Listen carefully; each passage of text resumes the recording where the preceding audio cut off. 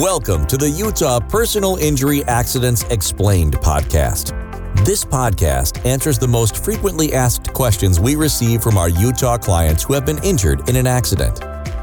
And now, here's your host, 801 Injured's Senior Personal Injury Attorney, Brandon Porter.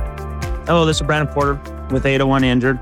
I want to take just a moment and address a question that I get occasionally, and that is, what is a statute of limitations?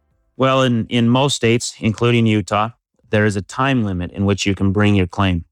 And that time limit varies according to what kind of case you have, whether it be just a generic automobile accident or whether it's a medical malpractice case or it's some other kind of case. Those time limits may vary. So if you've been injured in some type of accident and you've sustained injuries, please give me a call so we can discuss what your time limits are. Thank you. Thank you for listening to the Utah Personal Injury Accidents Explained podcast. If you like this podcast, make sure to visit 801injured.com for more great content. Don't forget to subscribe to our podcast and make sure to join us next week.